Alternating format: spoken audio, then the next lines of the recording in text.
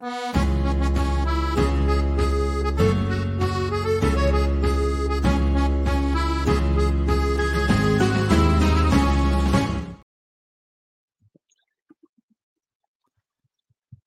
morning from this side of the planet, the Sonoran Desert here in Arizona, Phoenix, Arizona, USA.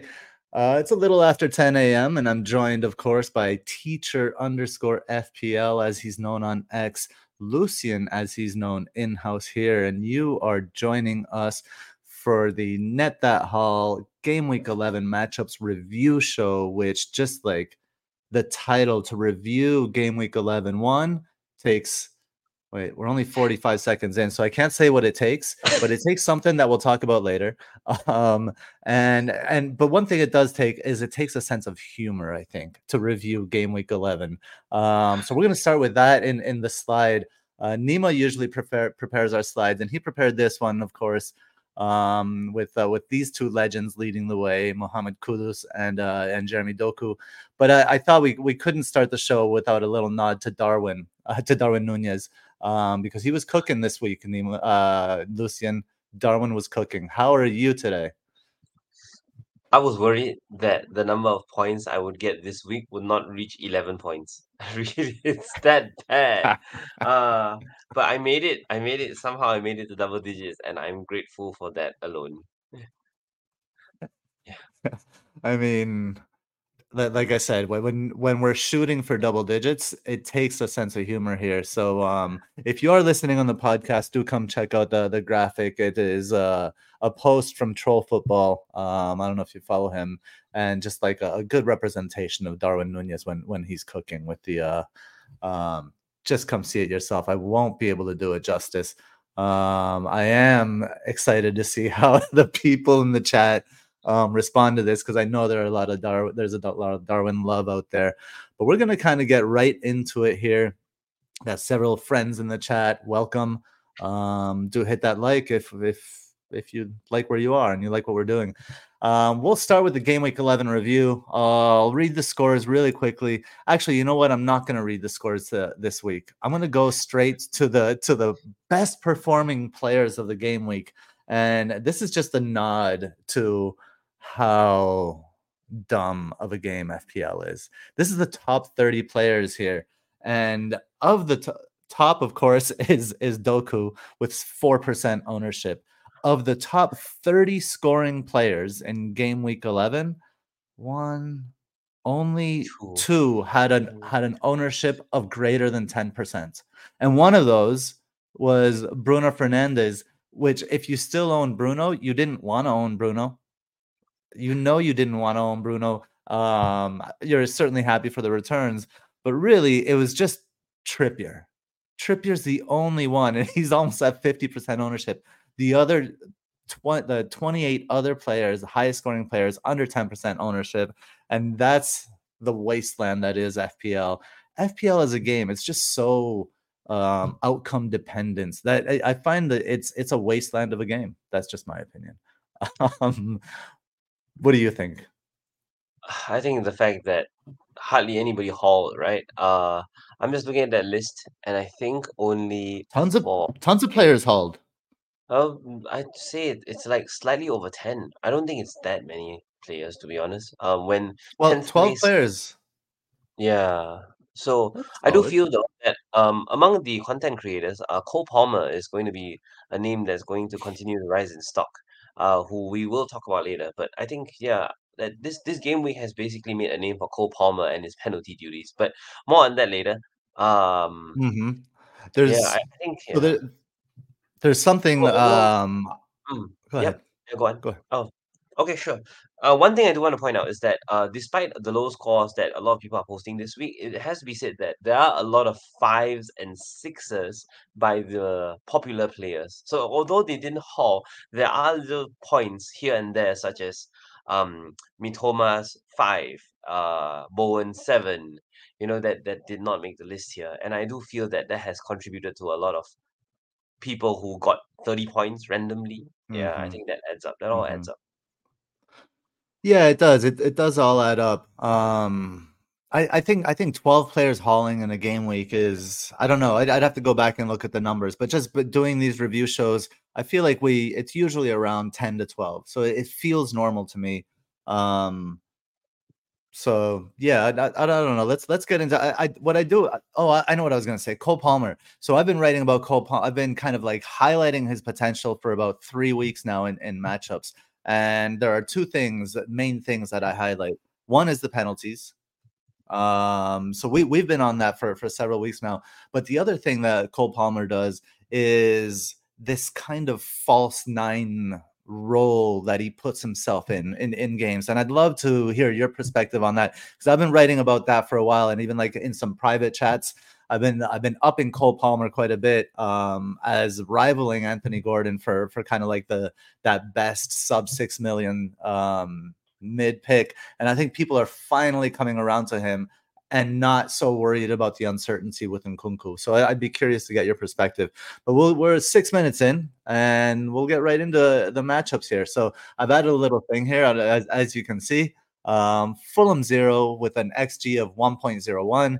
Manchester United 1 with an XG of 0.69. So why don't you talk us through this game? And as you do, I have to, I mean, Combe is in the chat. He says Darwin wouldn't have scored that gift Fulham gave the rat, and by the rat, I believe he is talking about Bruno Fernandes. So, what can you tell us? This game was small chances all over the place. I think the most exciting thing that happened this game was to see, as you came through. I don't know whether you remember 1 week ago you asked me, is there going to be an ideal world where Willian, Iwobi, and Andreas Pereira all start? There you go. There it is. Ta-da! There it is. The unfortunate thing here is that Iwobi was the casualty, as Andreas Pereira played the number 10, but Iwobi was right central midfield. At least he's better than Harrison Reed. So, moving Mm, forward, Fulham did okay. Well, the problem is that they only did okay. William created lots of things for himself on the left, but the most invention came via the right side. Nothing to do with Timothy Castan, thank goodness, but Iwobi and Harry Wilson did a lot of work down the right side in order to overload Diogo Dalot and the rest of Man United's midfield.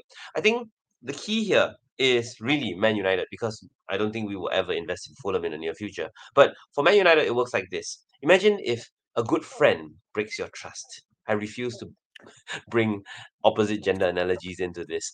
And I like the it. question is, if you have a friend that has recently betrayed you, and that friend wants to win your trust back, it has to start with the little things. Because Man United as an outfit right now don't do anything well. I think it's good that they benched Rashford after the whole party celebrating his brother's birthday thing, and that put the spotlight on Garnacho to start on the left. But really, this highlighted one of Ten Hag's tactics that he has been regularly implementing throughout games, putting his fullback into midfield.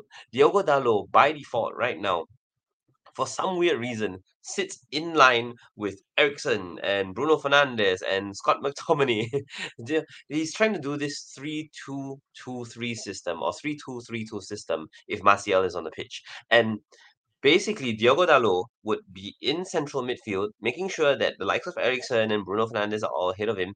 And then he would have these cute little switches to the left flank to Garnacho. And then Dalot himself would actually bomb down the left flank. Personally, I like seeing these little basic things done well. At least much better than Anthony trying to dribble down the right side and complaining to the linesman for losing the ball himself.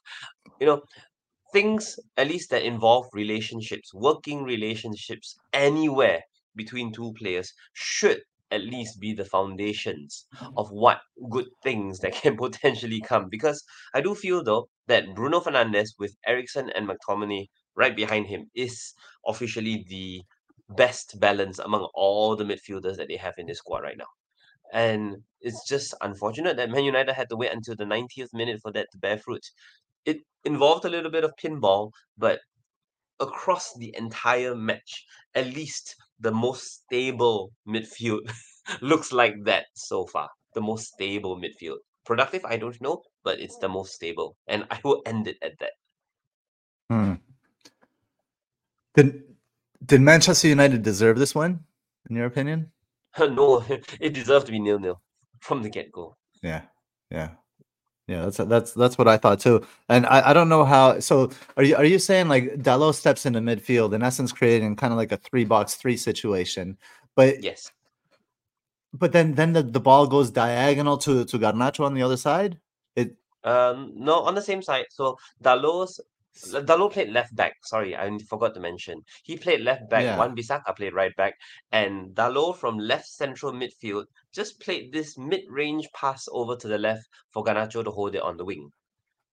Then Oh, I Dalot t- bombs thought. himself down the left. Got it. Got it. Got it. Got it. Do you see Delos staying at the left? One, do you, and number two, I guess, there are some people, I feel like this game should have been 0-0, and it also feels like anybody with United defense got lucky. I don't know if that's just, I don't know if those two things are compatible, if they can, if they're mutually exclusive. Um, Well, what do you do? Like, do you trust? You don't trust Manchester United anything, obviously. If you're invested in a 4.2 million Harry Maguire, what? How do you see that situation? I think right now you just have to understand that Man United literally lack any alternatives at left back. No Luke Shaw, no Tyrell, what's his name, Malacia, and they've tried Lindelof for a number of games now, and it just doesn't work. So Diogo Dalot is basically the next best thing, the fourth best thing in line that is actually working. If you want to upgrade for that little bit more money, yeah, sure, absolutely no complaints. Because as long as that partnership on the left stays as is, it'll do well, or at least it'll do decently. Interesting. Yeah, and it is important to note, and Colm notes that Maguire did get a concussion, and he played very well. So yeah, maybe like scrambling the way he thinks is actually a benefit to Maguire. But I hope he's okay. If he did have a concussion, though, that could put him out for the next game. So that's just something to keep an eye on. All right, we can move on to the next one. Brentford 3, West Ham 2. Brentford 3 with an XG of 1.63. West Ham 2 with XG of 1.82. Right. Here we go. So I'm gonna start with what the slides say because the slides mentioned plenty. First things first, Wisa, right? We've known for him to go down the middle. This time he actually played down the left because push come to shove. This has happened once in the last 8 game weeks. Finally, Aaron Hickey is out until next year, which meant left back Hmm. is a left midfielder. Vitaly Janelt shifted all the way to the left side. And that meant Onyeka played right central midfield and Jensen, the jewel in this crown, went to the left. So you have Janelt and Jensen all pushed to the left, and Wisa has decided to join them too, which amplifies the potential of Mopai as the number 9. I'm not advocating that people buy a new Mopai. It's just more of like the left side has finally lit up. It has literally lit up. A lot of early chances were created basically by overloading that left side. To have that left central midfield bomb all the way forward. But less about that, more on the slides. Set pieces, yes. Brentford throw in, yes, all the way. I think the only thing was that West Ham was sorely lacking Kurt Zuma. Mavropanos is not an aerial threat, and it really showed.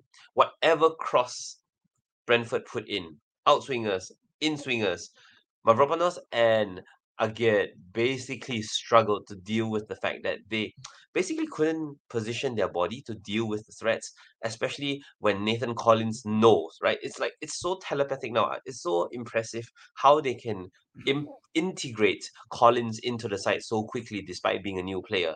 And if an outswinger comes in from Matt Jensen, Collins is jumping early. He's high above Agate, despite him being like aerially more dominant. And if the in-swinger comes in, Collins is running at full speed, trying to just get any sort of touch, and that's how he forced the own goal out of Mavropanos. It's just a revelation how Brentford have capitalized on their set pieces so well by introducing so much variety, especially from that right hand side.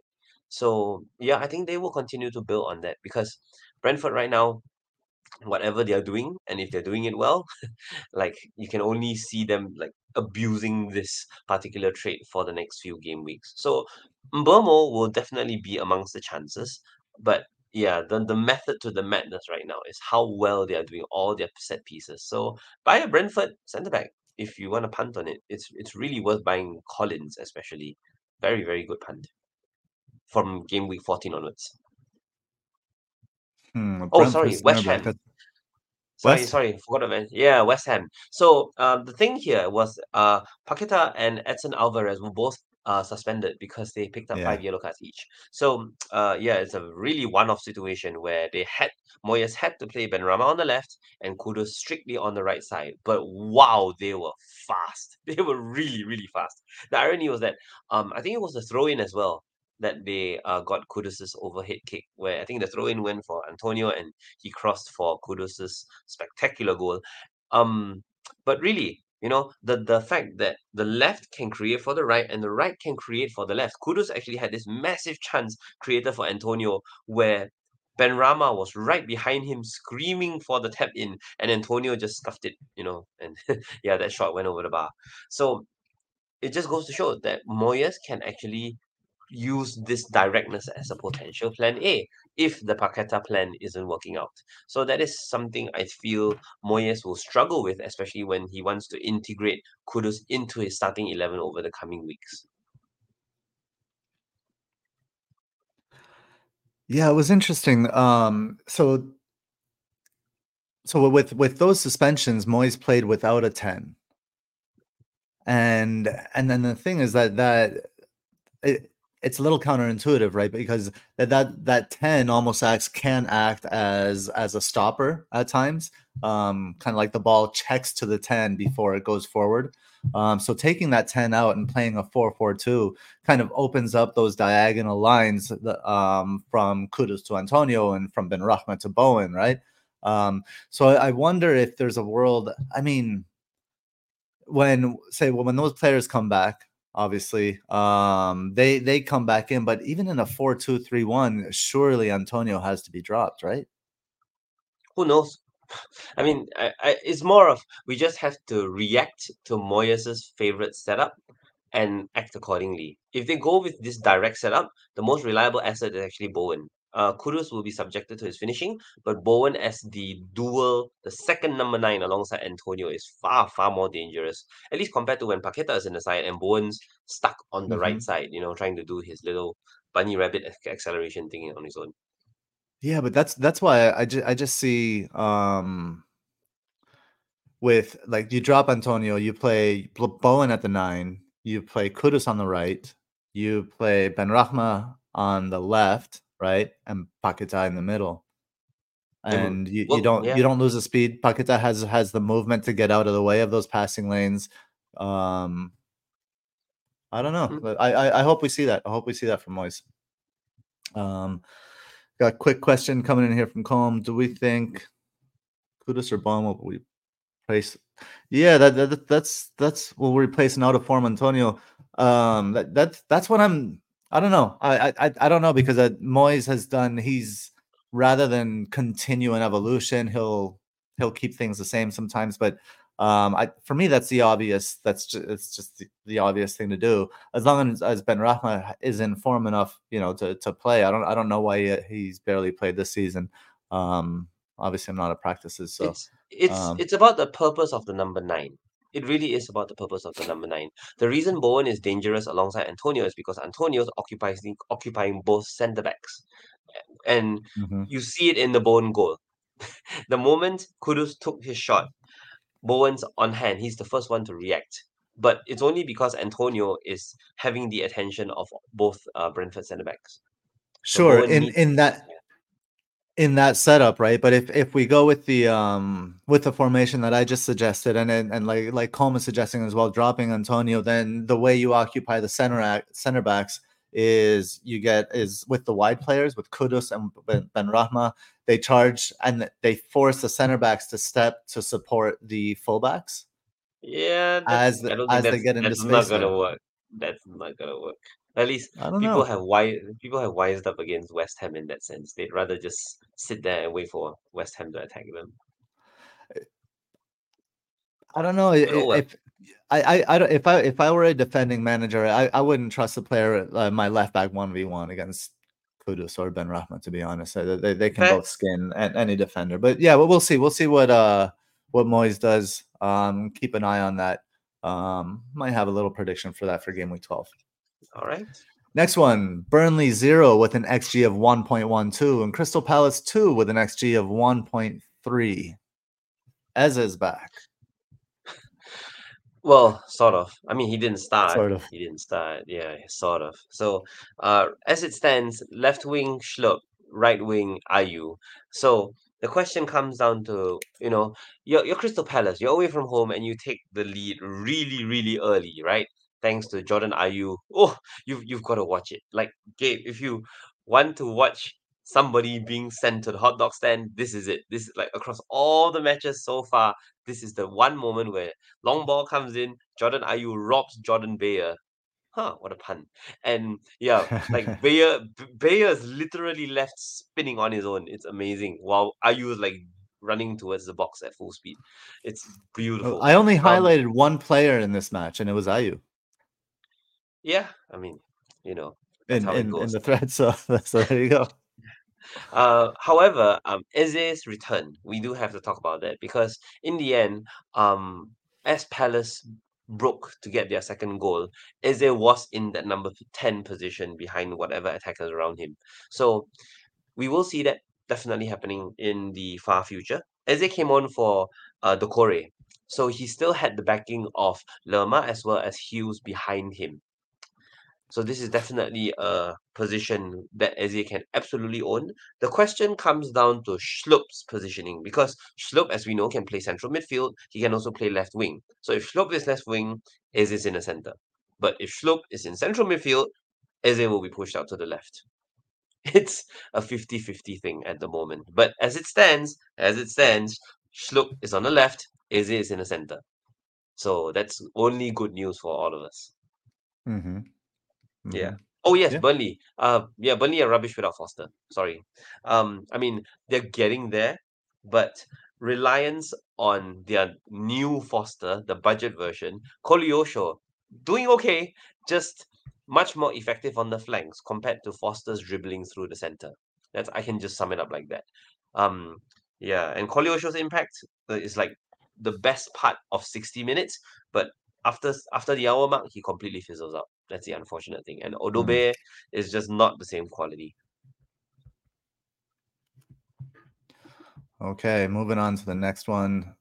Everton 1, Brighton 1. Everton XG 0.71, Brighton with an XG of 0.51. And I admit, like we were talking about this one earlier, and I didn't watch this one.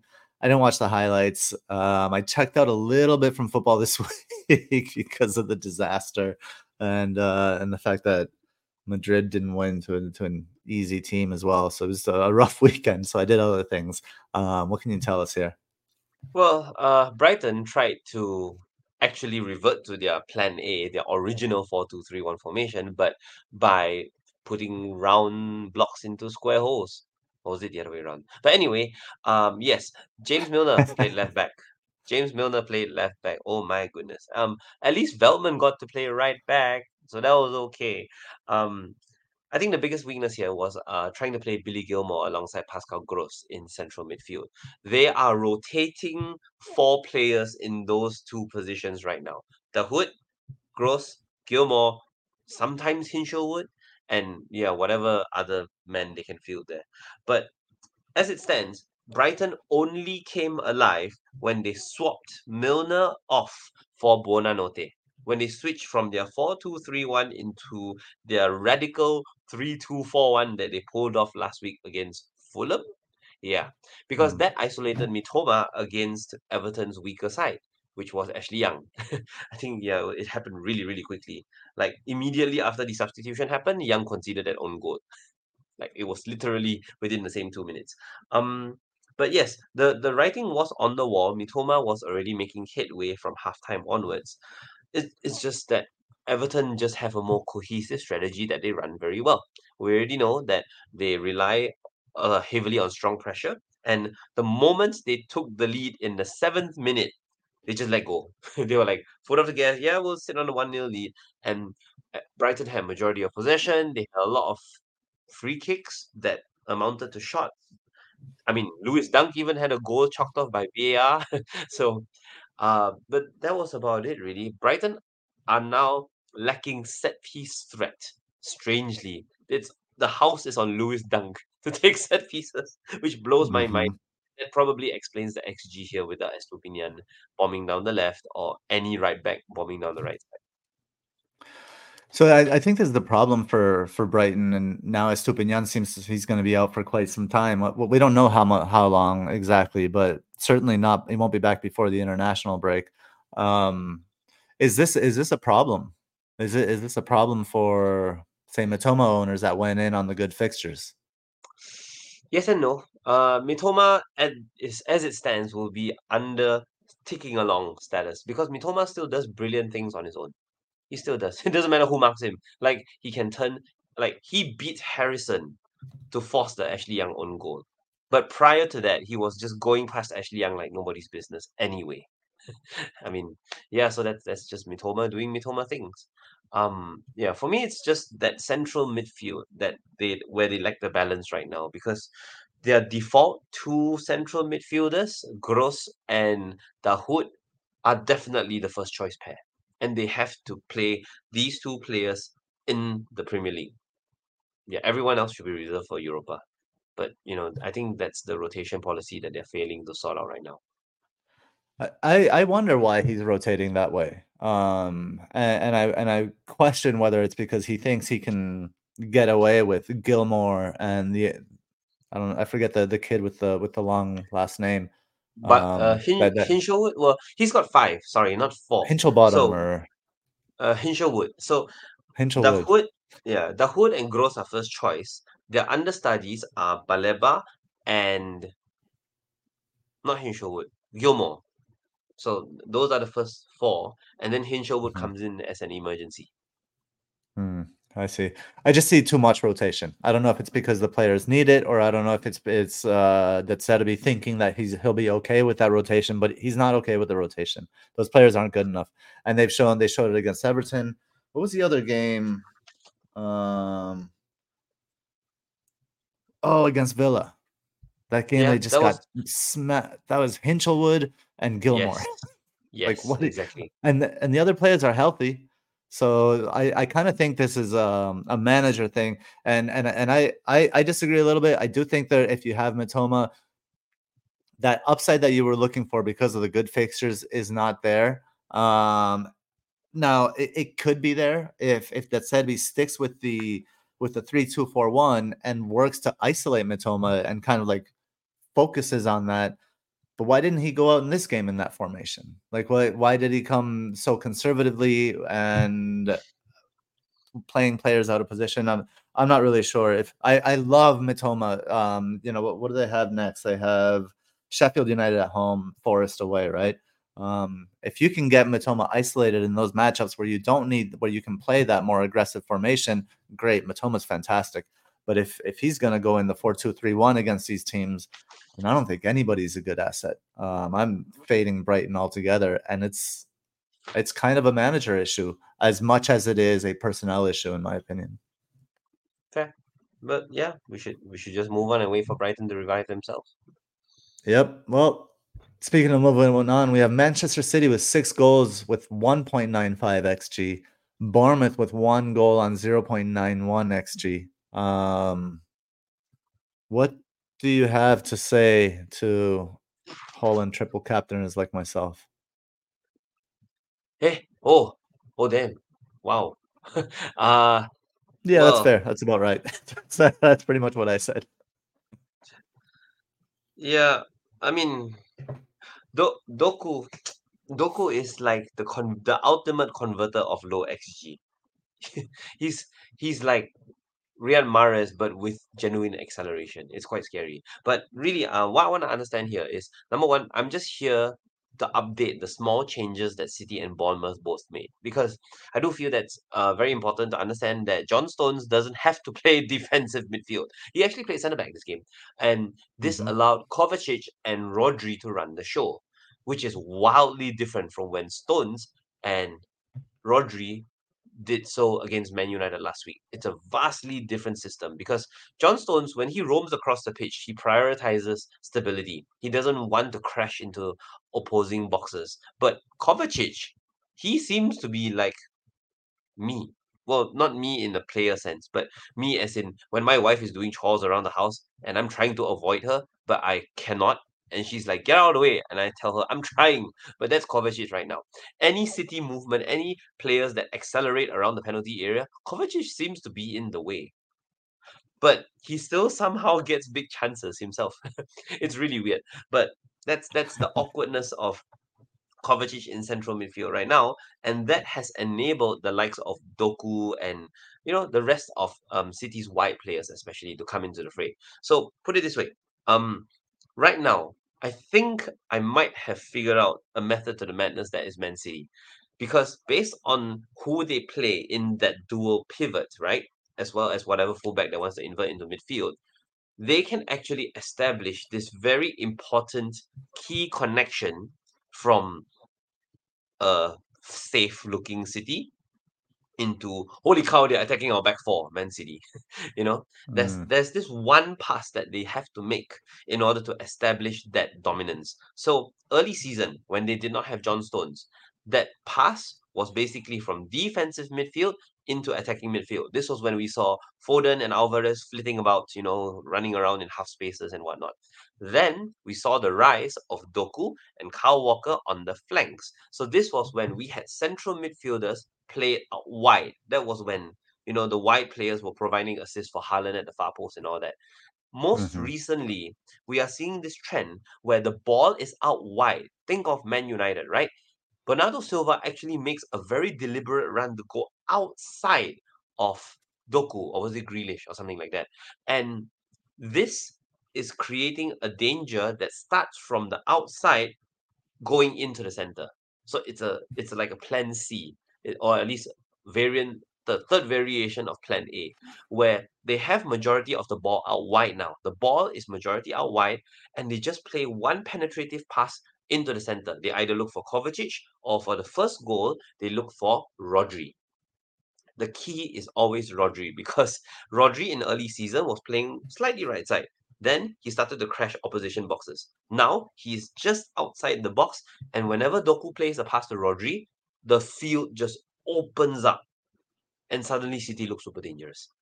So that is the key right now. If you want to play this in terms of FPL, you look for who Rodri passes to. That's your gem right there. That's your gem. Uh, I can't say that they will play Bournemouth every week because I think their upcoming schedule is quite tough. But I can say for sure that Rodri will most likely be the catalyst, and all you have to do is watch that player to see who he feeds it to. Because in this case, he fed Doku for one goal. He was near Bernardo Silva for the other. I think it was like one of those shots, right, that came off Akanji for their third. It just happened so fast. And we just gotta keep a lookout for that. Look for Rodri and where he goes. For Bournemouth, we noted the three at the back system. And the difference between last week against Burnley and this week against Man City was that instead of having Tavernier as the left wing back, they played Kirkesh as the left wing back. So Tavernier, so it's like instead of what we imagine a back five to be, right, a super wide and flat back five like how Brentford do it, they actually had five players cram the entire penalty box. It's really really funny, because they're just there, and the likes of Julian Alvarez just goes around the box and he's like, I have no space to receive the ball because I'm just there and I'm sandwiched by two players permanently in the penalty area. So that was why Julian Alvarez was properly marked out of the game. And the four wide midfielders basically circled the five defenders like a rainbow. That was how Bournemouth built themselves up to counter City. And it's just unfortunate that the four midfielders had so much space to cover, they gave all that space to Rodri. Um, Again, I cannot promise that they will go with this setup next game, but everything that moves forward for them involves Tavernier, at least for now. Because Tavernier and Billing? No. Tavernier and their other wide player, not Sinistera, but their right winger, they tuck in. And when they Christie. do, um, sometimes. In this case, Billing and Christie were the two central midfielders. But I think it was Semenyo on the right side. So, No, it was Scott and Billing were the two center oh, sorry, Scott. midfielders, and Okay. Christie was on the right. Yeah. So the wide midfielders are the ones that do the pressing traps, and then they release Solanke. So, yeah, it's either Tavernier to Solanke or Christie to Solanke right now, as it stands. Hmm. That's the Um, takeaway. so there's a question here in the chat from K7 asking if Rodri is a good option for FPL, but I want, yeah, I want you to feel that question, but I also wanted to ask you, how is there a way, kind of like a way to determine a way for the tactics in the next game to determine where kind of, I guess, Rodri's eyes will go? Like, like how do you determine who is the player that he's passing to in any given game before that game has happened? One, and two, the fact that he is in and around most goals doesn't make him an interesting budget option in FPL. Well, number one, the unfortunate thing is that Rodri will permanently be the hockey assist guy, the assister to the assister.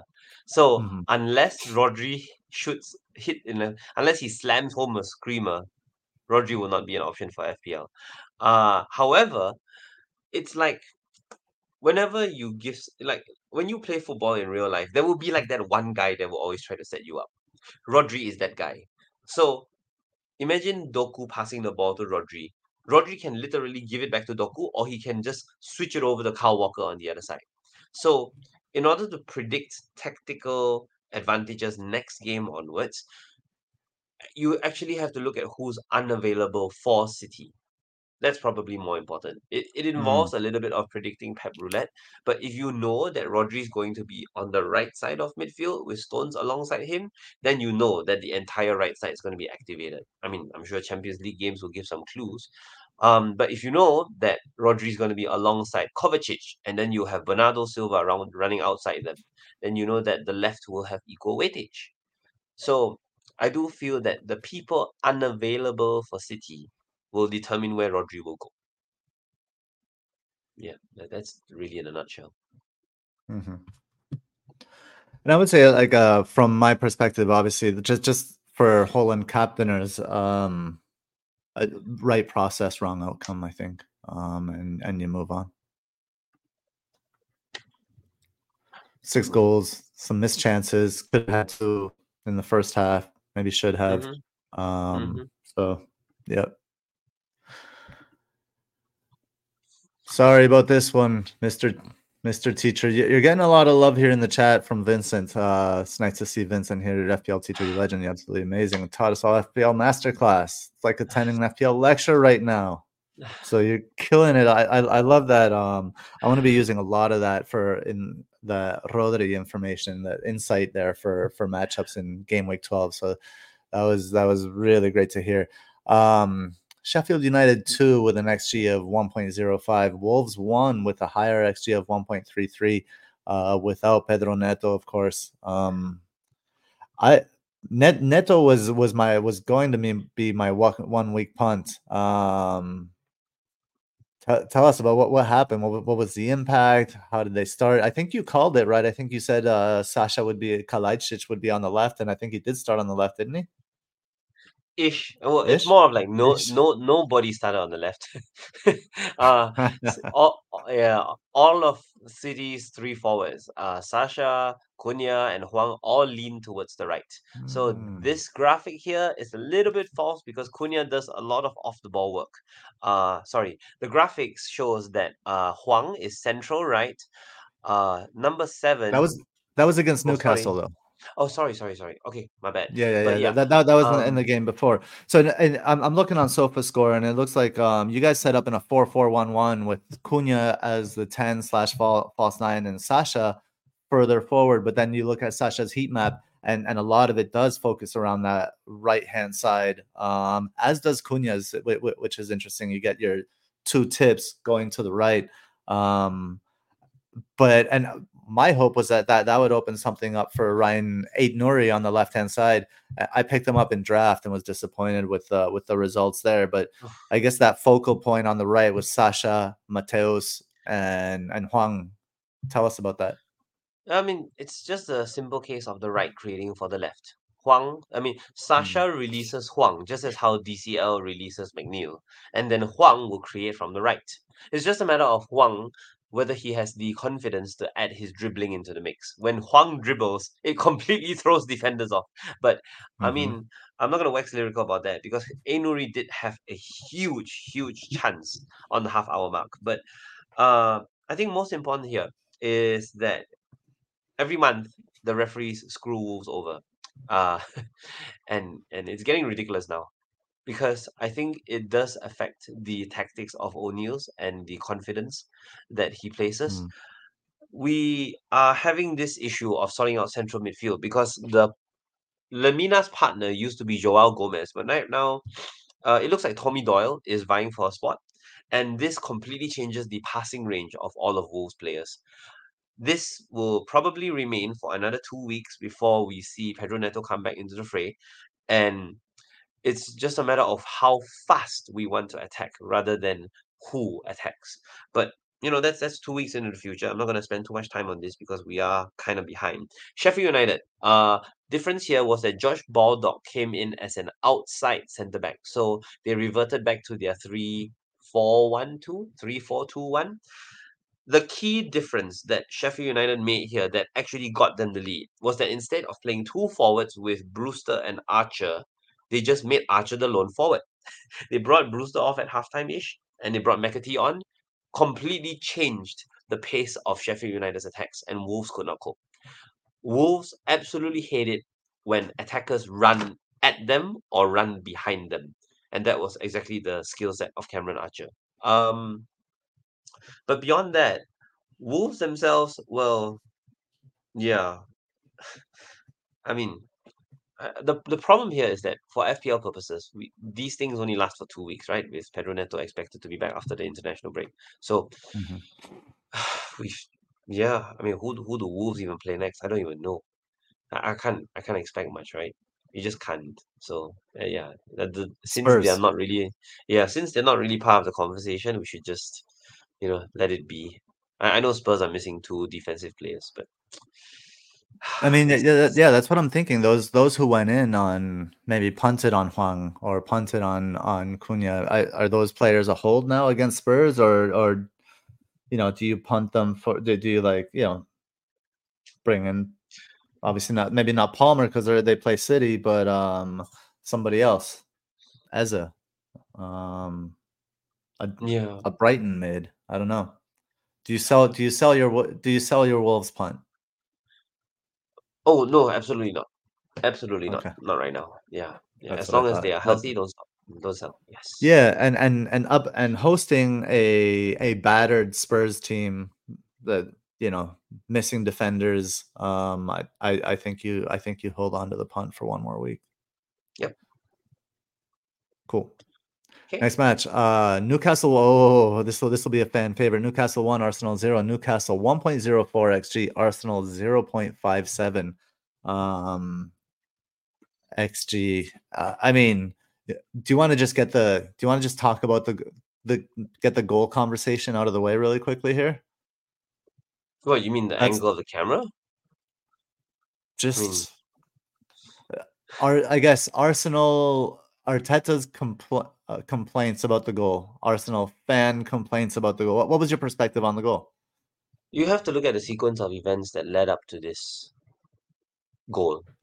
Because in the end, right, the sequence of it is that Arsenal were building an attack down the right side, and Mm. somebody took a shot, and it went horribly, horribly wide. I think it was Joel Linton or something like that. Yeah, it was Joel Linton, and that itself was already from a good position because Joel Linton, I believe, from the left drifted over to the right half space just to take that shot, and you see. I forgot who it was, right? Chase all the way to the left byline just to save that ball. So I think in the context of things, the home crowd and partially the little boy inside the referee wanted that ball to stay in, because you see this player hustle and you look at the angle that it's going away from you, because everyone's just witnessed a shot at goal very, very badly missed by Joel Linton, right? And then you see the ball trickle towards the corner flag. And you see this one guy running towards the corner flag, and half of us hopes that he makes it, half of us hopes that he doesn't. And because it's a Newcastle player chasing it down, when he saves it, you see that the Newcastle player's body is literally hugging the corner flag. That was how fast he was sprinting to recover the ball. Like, you've been there, right? Right, running at full Hmm. pelt, and you get the ball, and it's like just barely in, or you want to Hmm. believe that it's in, even though you see the majority of the ball is out. And if the whistle doesn't go against you, you just play on. So I think that was, yeah, one of the biggest things about But this goal that the ball wasn't out, right? no, it You was think the not. ball I was out? mean, No, it it's was not out. Okay, so that part taken care of. The ball's not out. The play goes on. The next issue, right? The ball gets played inside. The yeah, next issue the is the push. push, right? Yeah. Yeah. I mean, I'm not a referee expert, so it just comes down to who witnesses these things. Uh I think, Is it though? right, Do you okay, need to be a so referee expert?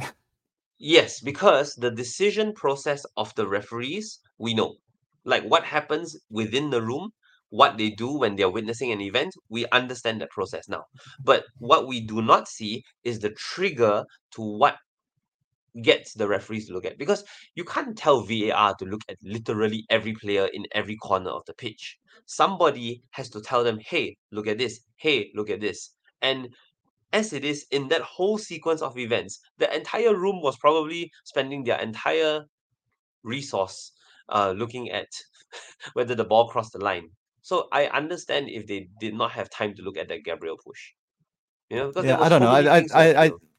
I'm gonna move it on because I don't want to spend too much time on referees and relitigating plays. But the ball wasn't out. Stop complaining that it was. It was a clear push on the back. Get your shit together in the Premier League.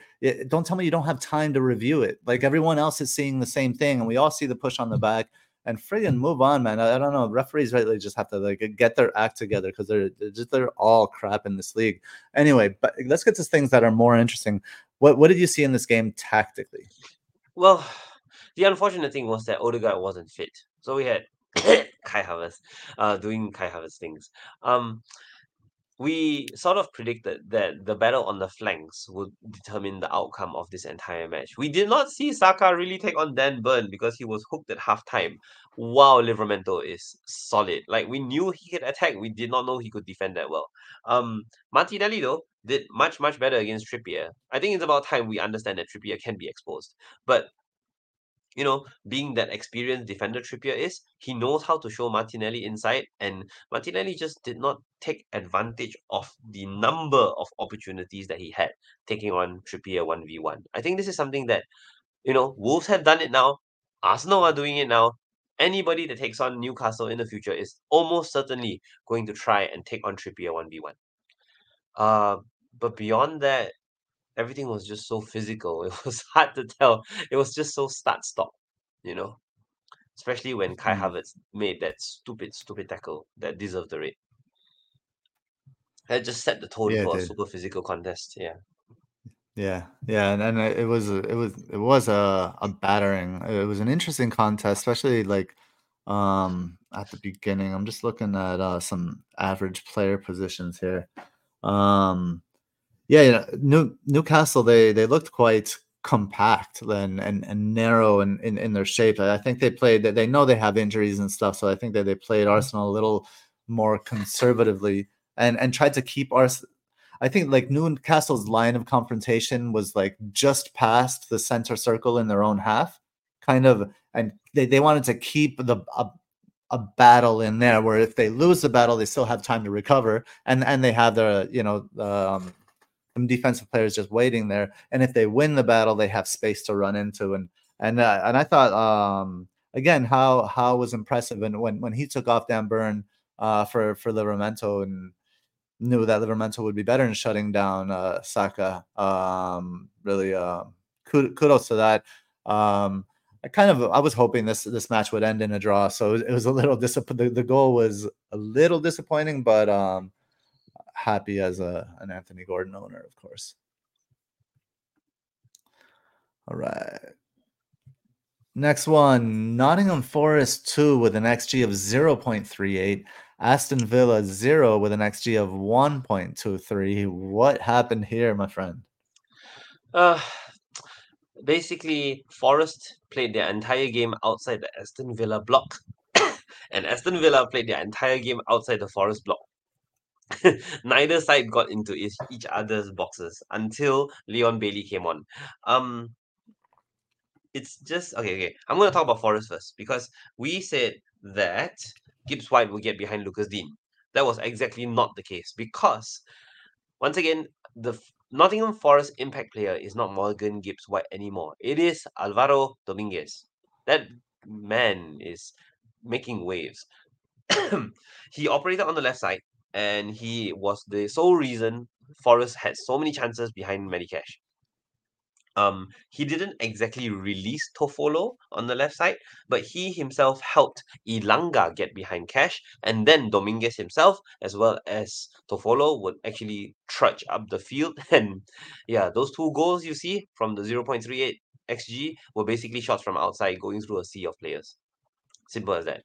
One was Aina's shot coming off Mangala, and Yeah. then the other one was Aina himself scoring. Yeah, so it's like, yeah, that type of game. Um, but the bigger question is why Villa were so disappointing in attack. And just as Luton proved, right, you just need presence in the penalty area. And strangely, they don't have any area presence in the penalty area without set pieces. So, um, yeah, I think we finally found a chink in Aston Villa's armor. They have nothing aerially, right? Did your headed matchup say anything here?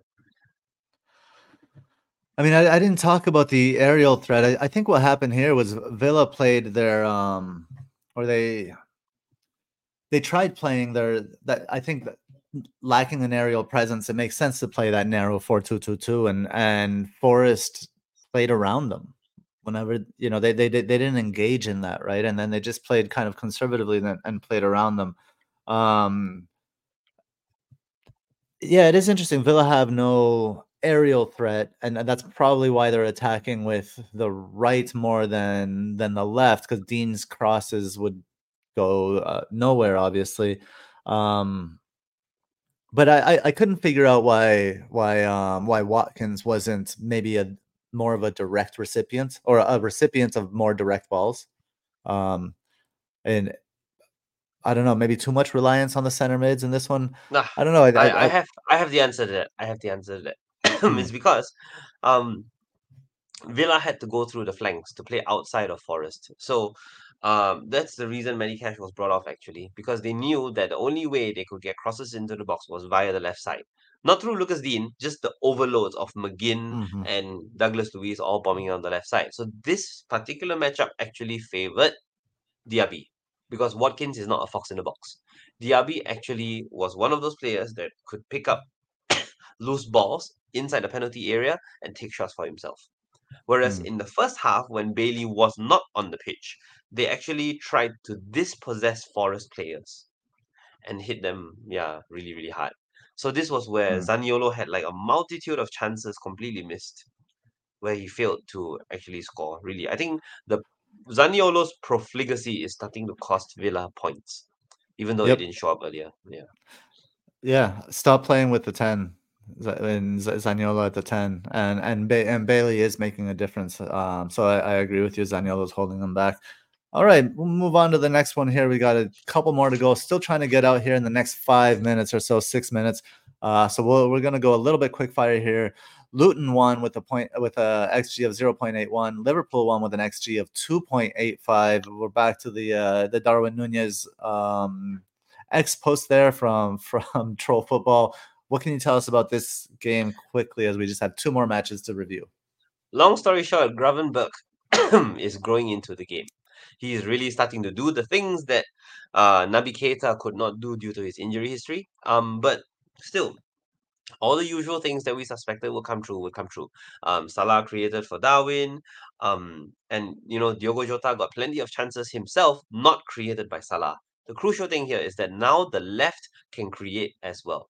Harvey Elliott is actually a very underrated impact player coming on for Soboslai. That is something we should look out for, especially if Soboslai loses form. And yeah, Trent now is playing not only right back, not only right central midfielder, but he pops up on the left of central midfield late in the game.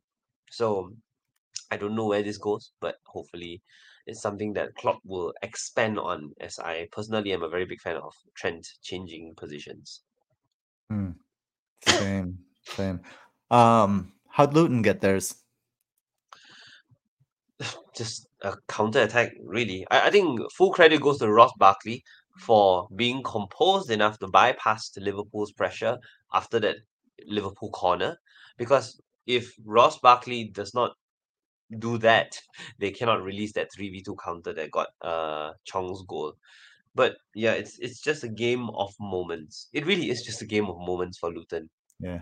and I thought of Liverpool. you right away when Chung scored because of Chung's kind of role initially at the beginning of the season, and you highlighted him a little bit. So I thought that was cool that he came and scored. All right.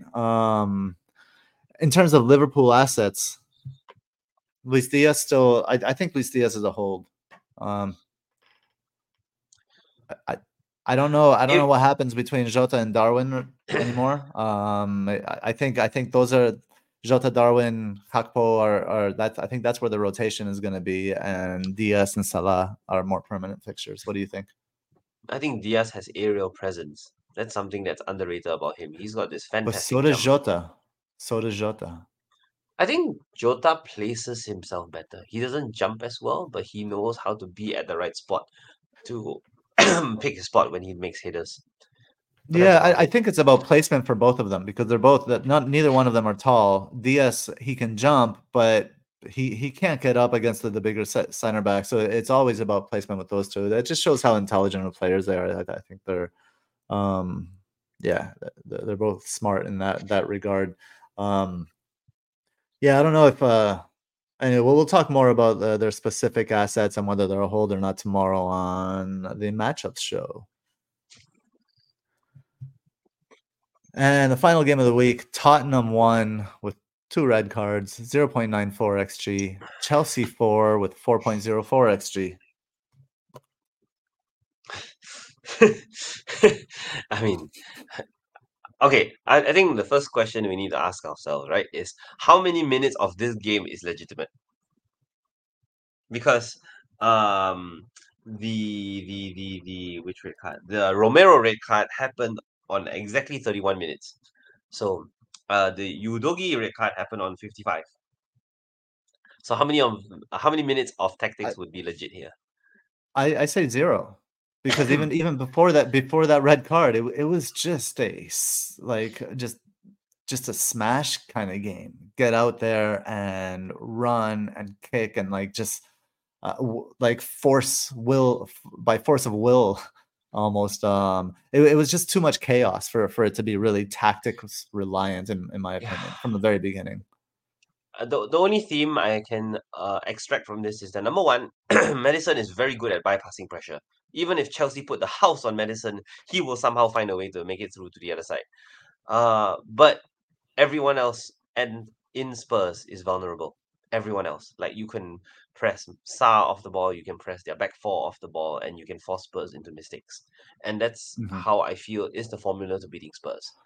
As for Chelsea, I think you just have to be good at what you do because Chelsea themselves are not the most solid defensively. Like it's kind of like they have a plan and they have a structure, but they don't have a system that covers each other's weaknesses. We've talked about this before. They're very Yeah, individualistic and yeah, it's they're okay that they're Spurs didn't test it. individualistic, but they are organized, and I thought they did start this game as maybe one of the better ones they had played this year. But um, yeah, so you saw them as continued to be individualistic, just as we're Yes. about to. Yeah. Yeah. And that makes things, hard to predict moving forward. Obviously, they have City next game week, followed by Newcastle, and then Brighton. Brighton. I mean, but Cole Palmer is so easy to get to that I think he'll always be an option. So we'll talk more about him on the show tomorrow as well. Lucian, that will do it. Thank you, man. Thank you very much. As we are counting down, thank you to everybody in the chat. Whoops. I'm going to put this back up here. Thank you to all our haulers. Thank you to the super haulers. And we will see you tomorrow for the matchups show. Bye, Peace. guys.